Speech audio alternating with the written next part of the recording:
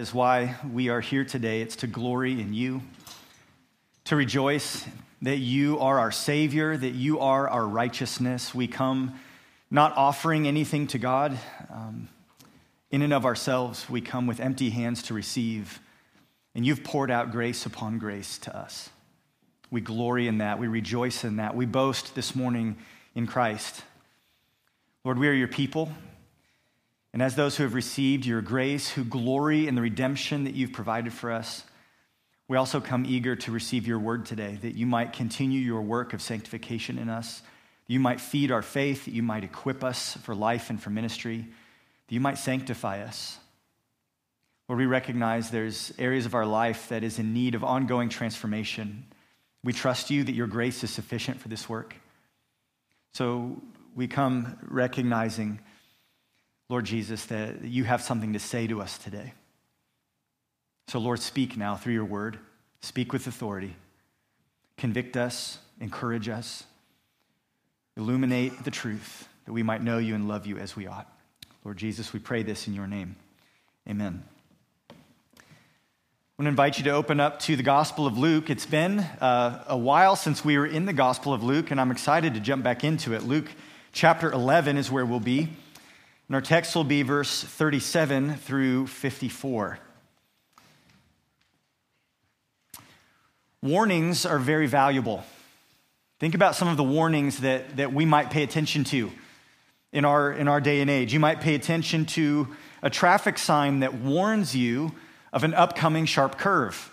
If you're driving 75 and the little yellow sign says 35, you might be in trouble, right? We also listen to warnings from doctors. You ought to make some changes when a doctor warns you about high blood pressure. Just like the person who's driving 75 on the 35-mile-an-hour curve, if you don't make changes, you might be in trouble. We always think twice and we check our refrigerator, don't we, when the CDC warns us about a bad batch of lettuce and an outbreak of salmonella. Nobody wants any of that. We listen to those warnings, don't we? Those who don't listen to such warnings barge ahead blindly. Those who don't listen to those kind of warnings walk in a willful kind of ignorance into dangerous territory. You risk illness, you risk injury, perhaps even you risk death if you don't listen to important warnings. And if those kinds of warnings from human authorities about physical matters are so important, how much more ought we to listen to the warnings that come from our Lord and Savior, Jesus Christ? Warnings he gives us about matters of deep and even eternal spiritual significance. Let me catch you up here just a little bit in the context of where we're at in Luke's gospel. Things have been building at this point in Luke's narrative. Jesus in chapter 9, verse 51, it says, has set his face towards Jerusalem. He's journeying towards that city and he's making a beeline for the cross. And along the way, he continues to minister. He continues to teach. He continues to perform various miracles. And despite his miracles and clear teaching, there's a growing resistance to Christ from the religious leaders. Some of them accuse him of casting out demons by the power of Satan, the prince of demons. That's chapter 11, verse 15. In chapter 11, verse 16, we see that there's others who are demanding a sign from Jesus, demanding that he do one more miracle, that he explain things one more time as if it hasn't been clear already. Jesus refutes their arguments. Jesus exposes their unbelief as a moral evil. In chapter 11, verse 29, he calls these people a wicked generation. Their rejection of him, their hard-heartedness towards him, no matter what their excuses, no matter what their protests, no matter what their reasons, he calls them a wicked generation. And he offers this warning. Look in verse 35 of Luke 11. It's right before our text. Jesus says, therefore be careful, lest the light in you be darkness. Be careful, Jesus says. It is possible to be extremely religious, to have access to the truth, and yet be spiritually blind, full of darkness. The religious leaders claimed that they could see the light. They claimed to be the experts in the scriptures. They were the ones who were supposedly passionate about the right interpretation and the proper application of God's law, yet they have rejected Jesus, and they are full of hypocrisy. Jesus says, Be careful, lest the light in you be darkness. But skip down to the first verse of chapter 12. In chapter 12, verse 1, Jesus offers another warning. He says, beware of the leaven of the Pharisees, which is hypocrisy. So there's two warnings here. Be careful and beware. Be careful lest the light in you be darkness. Beware of the leaven of the Pharisees, which is hypocrisy. In between these two warnings, which bracket our text today, Jesus exposes this hypocrisy for all to see. He pronounces a series of woes, 3 on the Pharisees and 3 on the scribes. And in doing so, Jesus tells us exactly what it looks like to be full of darkness. As he gives these woes, he defines for us what this spiritual hypocrisy is. It serves as a stunning rebuke to the religious leaders of the day, but it also offers a sober warning to us. Be careful. Beware. Disciples of Jesus must guard against spiritual hypocrisy. That's the main point of the text we'll be looking at today. Disciples of Jesus must guard against spiritual hypocrisy in all its forms. Now, this word hypocrisy is a loaded term. It's one that many in the world today will wield against Christians in an effort to discredit the church, to discredit the gospel, to discredit whatever sort of righteous influence Christians are seeking to have in the world. This hypocrisy word gets lobbed at us all the time. But I want to use the word the way that Jesus does. Hypocrisy. I don't want to use it the way the world uses it. So what does spiritual hypocrisy look like? Well, in our text today, I believe Jesus gives us 7 marks of spiritual hypocrisy so that we know what it is we're supposed to watch out for, so we know what it looks like, these things that we are supposed to beware of. 7 marks of spiritual hypocrisy. The setting for our text is found in verse 37. Jesus is having a meal. It appears to be a lunch, a midday meal in the house of a Pharisee. It says, while Jesus was speaking, a Pharisee asked him to dine with him. So he went in and reclined at table.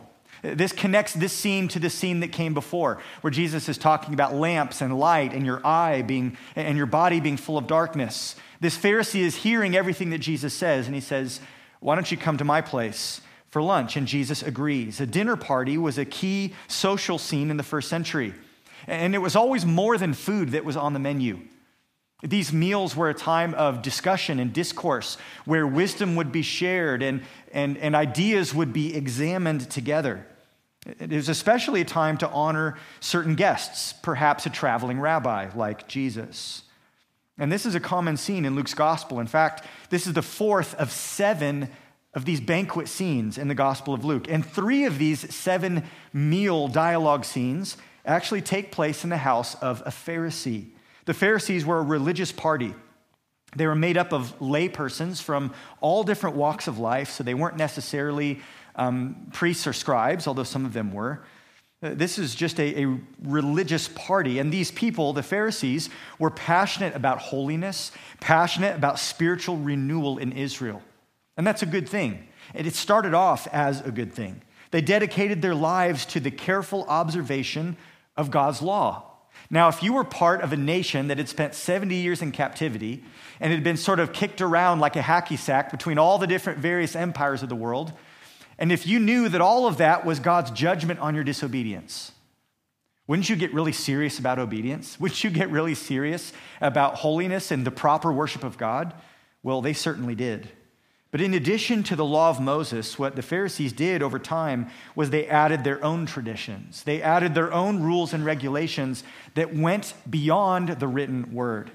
And the aim of this was that they were specifying exactly how the law was supposed to be applied, and even trying to build fences to keep people from getting too close to breaking the actual law of God. Well, one of those traditions that the Pharisees observed was a ceremonial washing before meals. They would wash their hands. And in verse 38, we're told that the Pharisee was astonished to see that Jesus did not first wash before dinner. This washing was not to wash off dirt necessarily. It was rather a ceremonial thing. It symbolically was to signify cleansing from potential defilement, spiritual defilement, ceremonial uncleanness. In Mark 7:3, we're told that the Pharisees and all the Jews do not eat unless they wash their hands properly, according to the tradition of the elders. This is a human tradition. Well, Jesus didn't do that. He didn't observe the ceremony. He didn't do the symbolic washing of hands before the meal. Now, let's not get this distorted in any way. Jesus perfectly obeyed and fulfilled the law. He obeyed what was written in the scriptures. But Jesus would not be bound and controlled by human traditions that went beyond the written word. Again, to quote from the book of Mark, Mark 7, verse 6, Jesus says, "Well did Isaiah prophesy of you hypocrites. As it is written, this people honors me with their lips, but their heart is far from me. In vain do they worship me, teaching as doctrines the commandments of men. You leave the commandment of God and hold to the tradition of men." There's nothing wrong with symbolically washing your hands before a meal. But what Jesus doing was provoking and confronting a group of people that had come to value their traditions and actually dismiss what God's word said. Well, Jesus, foregoing hand washing, astonished the Pharisee. He's shocked. Doesn't Jesus care about holiness? Doesn't Jesus value what it means to be clean as a faithful Jew? This is a rabbi, is it not? Why would he not wash his hands? Well, Jesus perceives his surprise, and he takes this opportunity to press in. Jesus actually cares far more about holiness, far more about honoring God than the Pharisees do. And in what follows, Jesus, like the prophets of old, exposes and rebukes their spiritual hypocrisy. We find the first mark of spiritual hypocrisy in verse 39 through 41, and it's this. Number one, spiritual hypocrisy focuses on the external. Spiritual hypocrisy focuses on the external. Verse 39, "And the Lord said to him, 'Now you Pharisees cleanse the outside of the cup and of the dish, but inside you are full of greed and wickedness. You fools, did not he who made the outside make the inside also? But give as alms those things that are within, and behold, everything is clean for you.'" Jesus points out that while this man and others like him, the Pharisees, they give great attention to external rituals, like cleaning the outside of the cup. They fail to give attention to the matters of the heart. Just like a coffee cup that is maybe wiped clean on the outside, but on the inside it's got stains and rings and maybe some fuzzy stuff growing down in the corner. It's not clean on the inside. It doesn't matter how clean the outside is. You don't want to drink out of that kind of cup. Now, this is a stinging rebuke that Jesus offers in verse 39, when he says, "Inside you are full of greed and wickedness." It's ironic. It's a bitter irony because these people prized God's law. They would have seen themselves as the defenders and the upholders of the 10 Commandments. Do you remember the final commandment? It's against covetousness. It's against a desire of the heart for things that you don't have. And Jesus says, you are full of greed. You're full of greed. Not only does he say they are full of greed, he also says they are full of wickedness, which again is a bitter irony for those that profess to be defenders of holiness and upholders of righteousness. He says you're full of wickedness. You're not what you claim to be. You are not what you think you are. Jesus says this is hypocrisy because they only focus on external matters. Jesus reminds them that God sees not only our external behavior, he also sees the heart. And we are obligated to honor our Maker in both realms. He says in verse 40, "You fools, did not he who made the outside make the inside also?" It says, have you forgotten who God is? Have you forgotten what God is like? Have you forgotten what it is that God desires, what God expects? The God who frequently in the Old Testament says, I hate your feasts. I'm not interested in your sacrifices. I want your heart. This is hypocrisy. Jesus says it's foolish to think that God will be pleased by merely external obedience. You see, these people have a deficient understanding of what it means to actually be clean. Jesus says true cleanliness starts on the inside, and it works its way out. Verse 41. He says, but give as alms. This is maybe charitable contributions. It's the good works you do on the outside. He says, give as alms those things that are within. And behold, everything is clean for you. Jesus says it's the good works that are actually rooted in a good heart, that offer a true expression of humility and faith and worship towards God. That's what it looks like to actually be clean. This is why we find so much emphasis on the heart in Scripture. In David's prayer of repentance in Psalm 51, by the way, a repentance for a very physical kind of sin, David recognizes the need for a clean heart. He says, create in me, Psalm 51:10, create in me a clean heart, O God, and renew a right spirit within me. David's sin was very physical, but he knew he needed internal cleansing. God's promise in the Old Testament, the hope of the new covenant, was that he would give his people a clean heart, a new heart. In Ezekiel 36, verse 26, God promises, I will give you a new heart, and a new spirit I will put within you. And I will remove the heart of stone from your flesh and give you a heart of flesh. The person whose heart is submitted to God, the one whose heart is actually changed, not only experiences an internal change, a change of desire, a change of value, a moral change, but that internal change produces external change. It changes our behaviors. Simply put, Jesus is teaching that if you only clean the outside, you're not clean. But if you come to experience internal cleansing, you'll get external cleansing as well. Give as alms those things that are within, and behold, everything is clean for you. Friends, any honest assessment and evaluation of our spiritual health must include not only external behavior, but also the condition of our hearts. Anything less is spiritual hypocrisy. So what do we do if we discover that there's something unclean in us? How do you clean the inside of the cup? Would have been a good question for this Pharisee to ask. Well, friends, that cleaning of the inside of the cup, that's actually the work of Christ. It's the blood of Jesus that cleanses us from our defilement. It's the work of the Holy Spirit to renew us and redeem us. Psalm 51, again, David prays for God to give him a clean heart. He prays for God to blot out his transgressions. He prays that God would purge him with hyssop. He's asking God to do the cleansing. In 1 John 1:9, we're told if we confess our sins, he is faithful and just to forgive us and to what? To cleanse us from all unrighteousness. The cleansing that you and I need actually comes from God. So if we perceive a need for cleansing, we ought to be turning to the Lord. These Pharisees were rejecting God's offer of cleansing by rejecting Christ. But mere externalism, Jesus says, this neglect of heart issues, that's spiritual hypocrisy. But then he gives us a second mark of spiritual hypocrisy. In verse 42, not only do those that are hypocritical tend to focus on external and neglect the internal issues, but in doing so, they also major on the minors. Spiritual hypocrisy, number 2, majors on the minors, emphasizes less important things to the neglect of the things that matter most. Look in verse 42. He says, but woe to you Pharisees. Here's the first of those woes. Woe to you Pharisees, for you tithe mint and rue and every herb and neglect justice and the love of God. These you ought to have done without neglecting the others. Jesus doesn't have any issue with tithing per se. Tithing is biblical.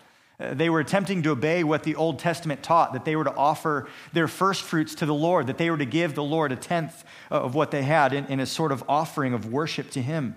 Elsewhere, Jesus commends a poor widow for her tithe at the temple as she puts in her small coins into the offering box. So Jesus doesn't have an issue with tithing per se, but he has an issue with what the Pharisees are doing. They're going beyond what the law says to tithe even of herbs, small, dried, crunched up little bits of leaves, right? How do you even measure that out? How do you know what that weighs? How do you measure a tenth? I don't know. But consider how heavy are the matters that they neglect. He says they tithe mint and rue and every herb, paying tiny attention to the smallest details, but they neglect justice and the love of God. And those are weighty matters. Justice is righteous dealing with others. The Pharisees cared more about getting the right amount of mint donated to the temple than they did about righteous dealing with others. He says they neglect the love of God. The love of God is the first and greatest commandment. It doesn't get any more important than that. Talk about a misplaced focus. They're majoring on a minor issue. They're straining at gnats and swallowing a camel. They're neglecting what is arguably the sum and substance of the entire law when they fail to do justice and they fail to love God. And Jesus doesn't say they should stop tithing necessarily. He's actually arguing for both. Look what he says in verse 42. These you ought to have done, sure, do all the tithing, without neglecting the others. He's not saying switch. He's saying include both. Include both. Those who love God will seek to honor him in the smallest things, but they will also seek to honor him in the big things. You don't get a pass on the major failures because you happen to check a few boxes with the minor details. Spiritual hypocrisy is always lopsided in what it focuses on. It's lopsided, making a big deal out of small things and minimizing things that are actually really big.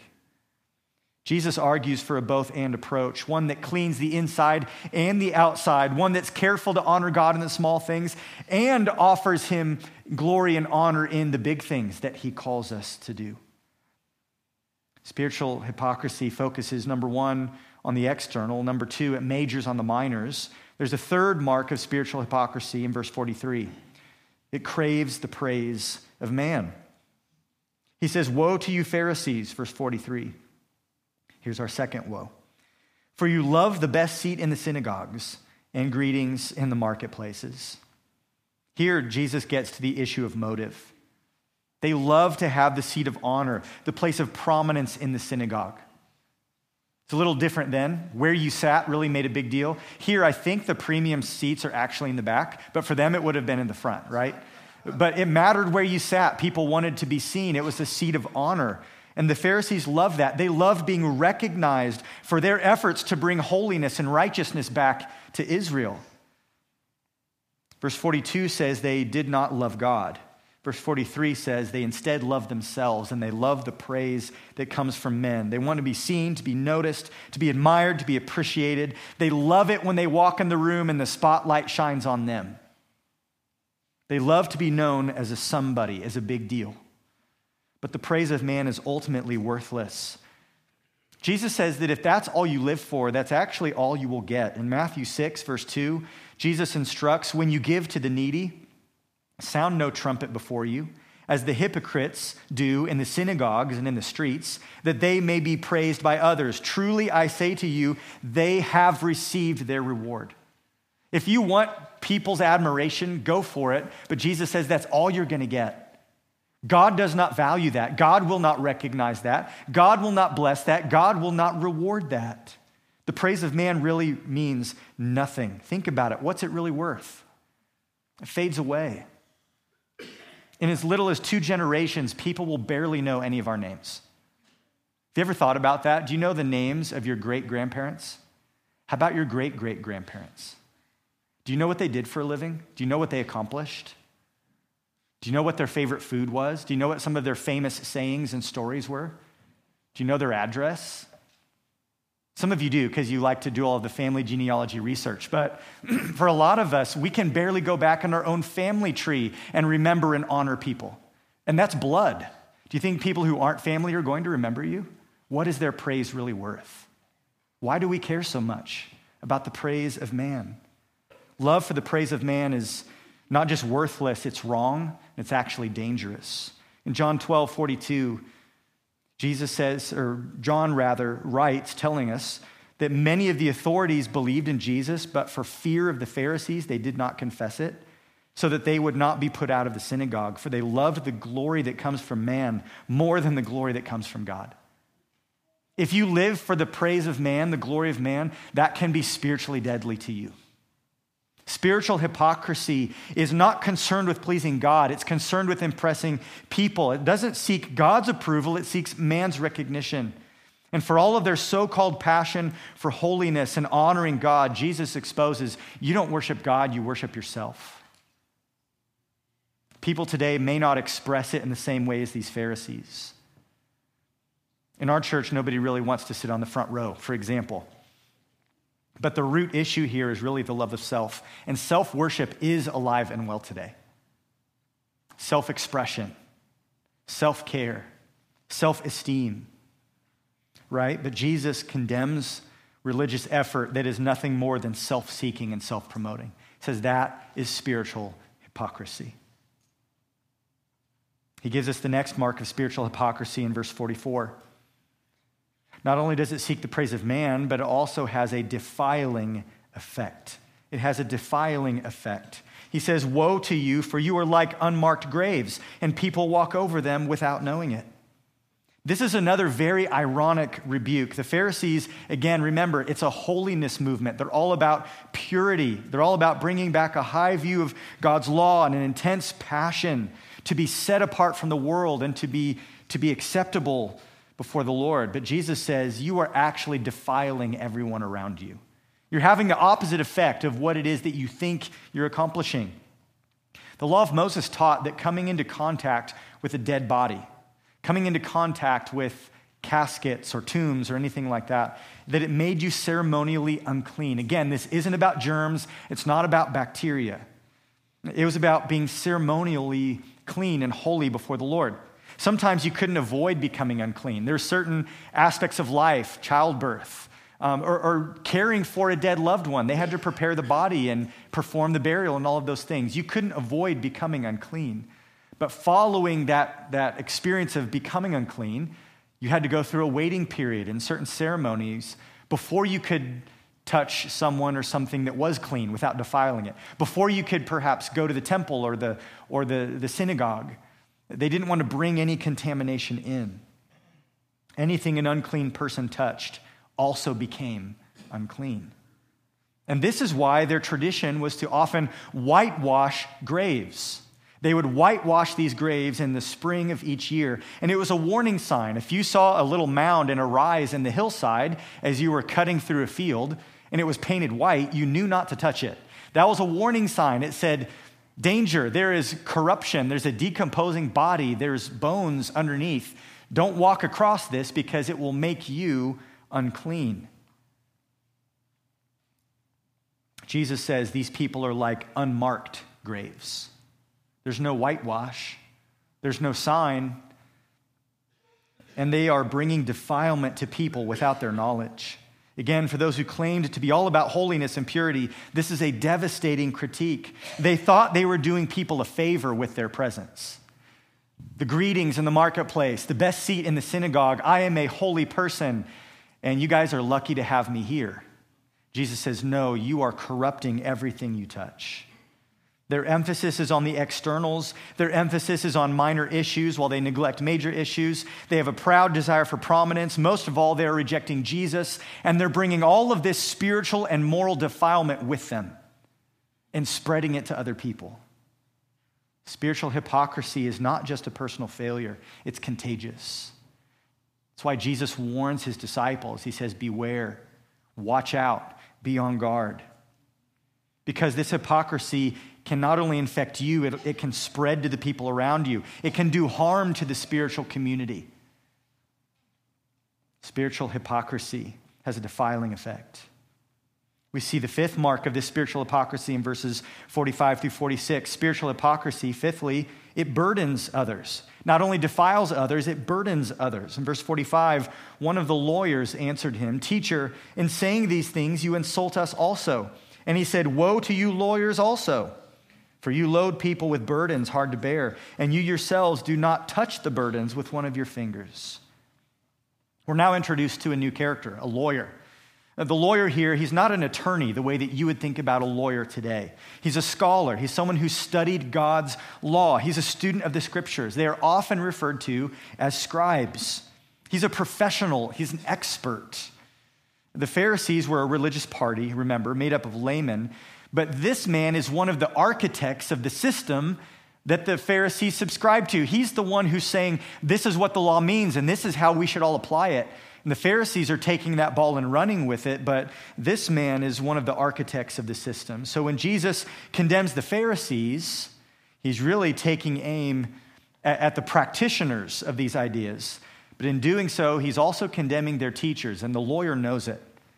because he's one of the ones giving the official rulings that the Pharisees follow. And he says, you insult us also.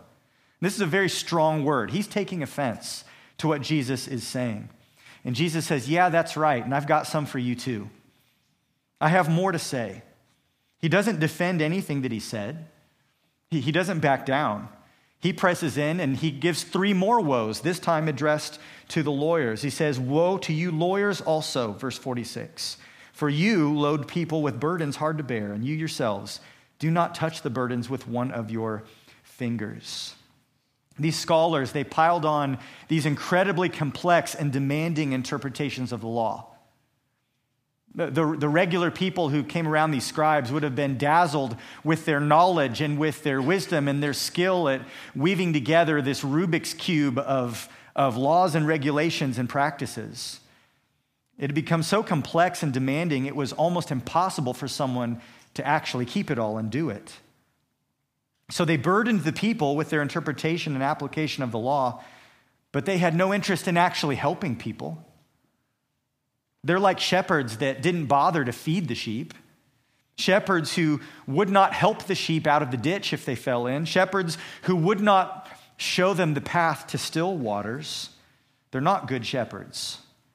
For all the scribes did, their work did no spiritual good in Israel. It just burdened people with impossible demands. In fact, they piled all these demands on the people, and they refused to help them.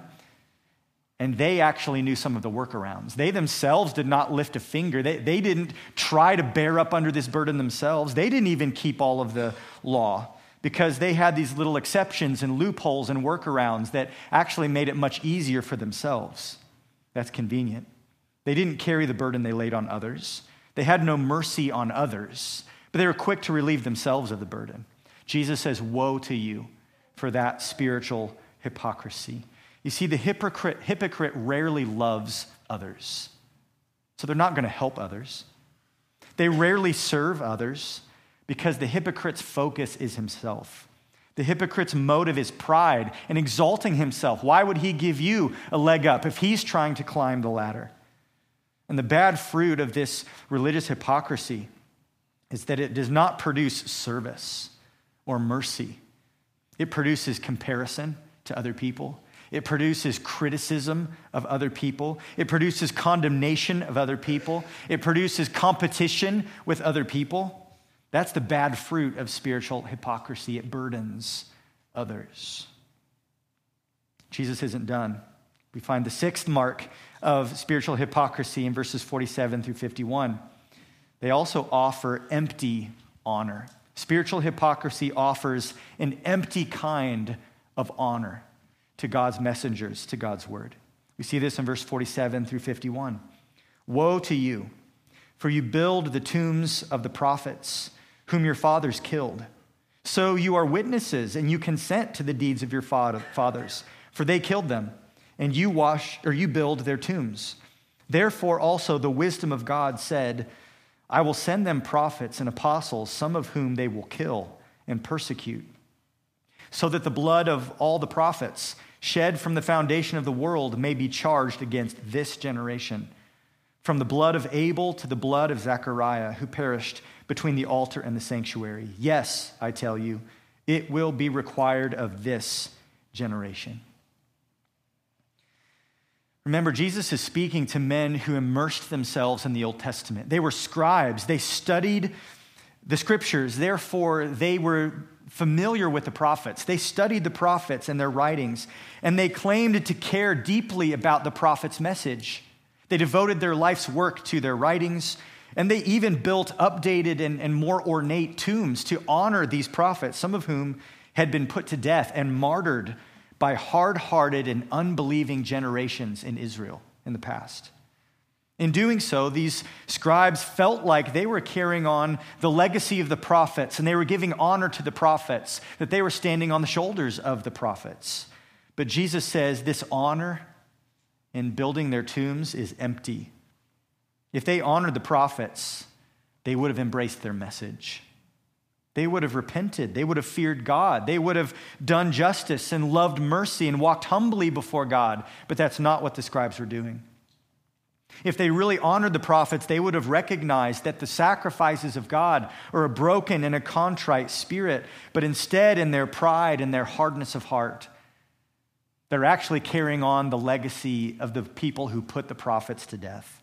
They've rejected John the Baptist, the last of those prophets. They're in the process of rejecting Jesus, and they will soon conspire to put him to death. The scribes and the Pharisees are carrying out the legacy of the people who kill the prophets. God has sent many messengers. In his wisdom, he has countlessly, in each generation, revealed his will to his people. But there's a long list of people who have responded with a hard heart. And Jesus says, you're in that group. That's where you belong. You're part of that long tradition of people who have always rejected God's messengers. In fact, this goes all the way back to Genesis 4. He talks about the first martyr, the first righteous man who was put to death by a wicked man with a hard heart, Abel, who was killed by his brother Cain. That's Genesis 4. It says, from the blood of Abel all the way to the blood of Zechariah, one of the last prophets in Israel who was put to death in the very temple itself, put to death right in front of God's face, not killed in a back alley, not secretly assassinated and covered up, killed in broad daylight right in the temple.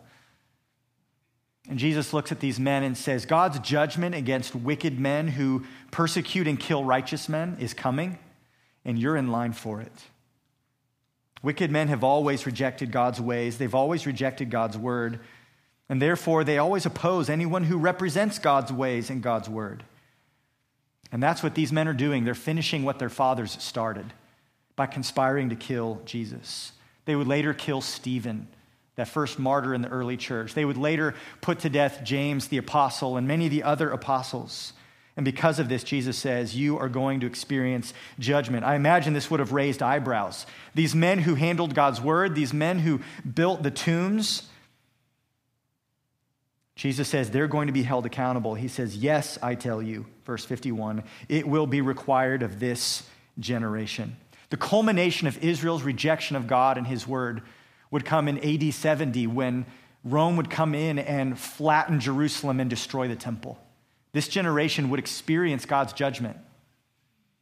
And more than that, they would be part of that group on the last day who experiences God's eternal judgment. They will be held to account. They're going to take their stand, not with the prophets in the day of judgment. They will take their stand with their wicked forefathers, the ones who put the prophets to death. So their show of honor to righteous men is actually empty.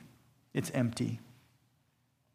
Spiritual hypocrisy, both then and now, may give lip service to faithful saints.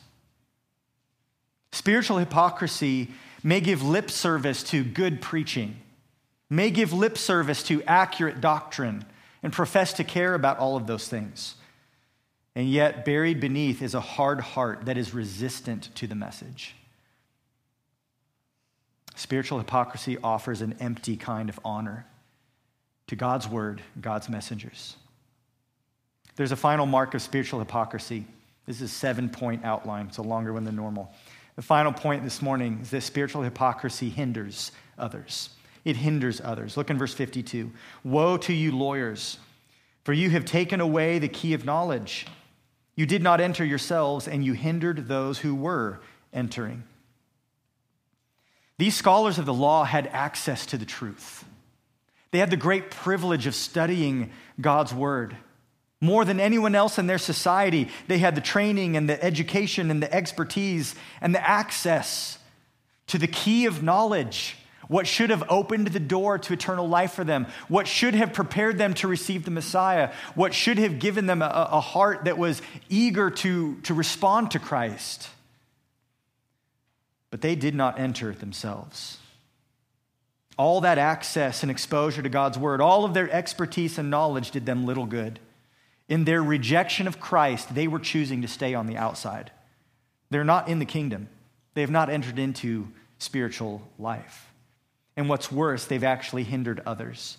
Those who might have received the message, those who might have been open to the truth, those who might have followed Jesus, these scribes got in the way.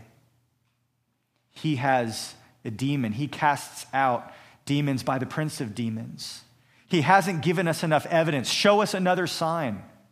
This man does not wash. He eats with sinners, tax collectors, prostitutes. This man has blasphemed and claimed to be the Son of God. They were getting in the way, blocking others from following Christ, dissuading others. Spiritual hypocrisy is a stumbling block to other people. And woe to those who cause others to stumble. In Luke 17:1, Jesus said to his disciples, temptations to sin are sure to come, but woe to the one through whom they come. It would be better for him if a millstone were hung around his neck and he were cast into the sea than that he should cause one of these little ones to sin.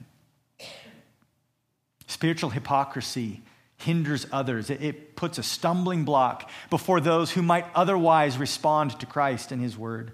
Once again, this is a piercing, devastating critique because these men fancied themselves teachers of the truth, but they were actually obscuring it. They thought they were leading people into the kingdom, but they're actually blocking the way. These are the marks of spiritual hypocrisy. Spiritual hypocrisy is focused, fixated on the external. Spiritual hypocrisy majors on the minors. It craves the praise of man. It has a defiling effect on the spiritual community. It burdens others, offers empty honor, and hinders others. Those are the marks of the spiritual hypocrisy demonstrated by the scribes and the Pharisees, and Jesus puts it fully on display, exposing the true nature of their heart and their character. Well, what effect did Jesus' words have on them? Well, verse 53 says, as he went away from there, the scribes and the Pharisees began to press him hard and provoke him to speak about many things, lying in wait for him to catch him in something he might say. Their hostility towards him only increases. Jesus is done with them. He said what he needs to say and he leaves, but they're not done with him. They chase him down. They're pressing him, provoking him, trying to trap him, showing that they have utterly rejected his rebuke. They have refused to listen to his warnings. And because of that, the cross is looming ever larger as Jesus continues on his way to Jerusalem. This text not only moves the narrative forward in the Gospel of Luke, but it also offers us a spiritually valuable principle. And here's the summary. Here's our takeaway. Disciples of Jesus must guard against spiritual hypocrisy. Jesus has shown us what it looks like. He's shown us what it looks like to actually be full of darkness. And disciples of Jesus must guard against it. Such hypocrisy infects the soul. It can damage and destroy your spiritual life. This kind of hypocrisy can infect and can harm the family, laying a stumbling block before spouses and children, discouraging and grieving parents. This kind of spiritual hypocrisy can affect and harm the church, robbing a church of its witness, diluting the vibrancy of worship, bringing corruption and sin and tolerance of what should not be tolerated into the church, distracting from the important things by emphasizing things that are far less significant. Don't let this hypocrisy get a foothold in your heart, in your home, or in this church. Jesus says, be careful, lest the light in you be darkness. Jesus says, beware the leaven of the Pharisees. Leaven is like yeast. It only takes a little bit, but that little bit spreads, it grows, it multiplies. There needs to be a zero tolerance policy in our hearts for spiritual hypocrisy. Don't let it get a foothold here. If we examine ourselves this morning and recognize that we may not be just like the scribes and the Pharisees to the degree that they are, but a little bit of that sticks. We see somewhat of a reflection of maybe tendencies in our own hearts to seek the praise of man, to focus on externals, to major on the minors, whatever it may be. 6 times in this text, Jesus says, woe, woe, woe. Woe to you, woe to you, woe to you. If some of this rebuke lands upon us this morning, this pronouncement of woe is a call to repentance, A call to recognize and confess we have not cleaned the inside of the cup, and we need to cry out to the Lord and pray with David, create in me a clean heart, O God. Renew a right spirit within me. Purge me with hyssop, and I will be clean. Blot out my transgressions. We need to confess our sins so that the one who is faithful and just will forgive us from our sins and cleanse us from all of our unrighteousness.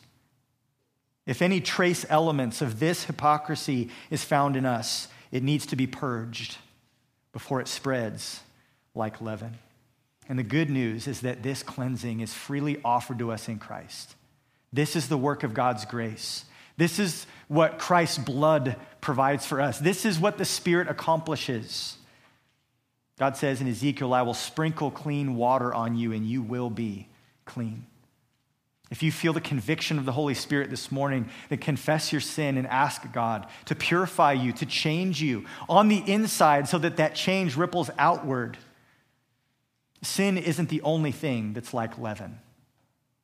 The gospel, the kingdom of God, can be like leaven as well. It too grows. It too can spread, can take over, can begin to influence and change and transform every aspect of your life. So will you heed Jesus' warnings?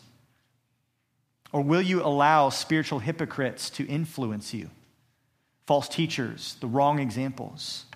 Even worse, will you tolerate spiritual hypocrisy in your own life? May it never be. The solution for us today is to receive the word of Christ, to submit to what he says, to his diagnosis of spiritual hypocrisy, and to receive the work of Christ, his work of cleansing and renewal, so that we might be true to Christ and authentic in our spiritual life of obedience to him. Would you bow with me and pray?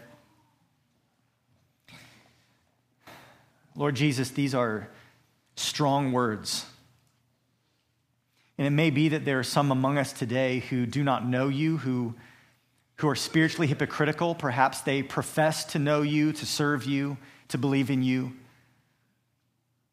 But if we were to pop the hood and look inside, there is a lot of corruption. There's spiritual hypocrisy. Lord, if there are some here today who need to repent and believe in the gospel and be saved, I pray that you would awaken them to the grave danger that they are in right now if they do not repent. Pray that they would hear your warnings, that they would turn from their sin. Lord Jesus, you castigated the scribes and the Pharisees in this text, but we read other texts where men like Nicodemus and Joseph of Arimathea, Pharisees, they actually embraced your word. They responded to you. You save, Pharisees.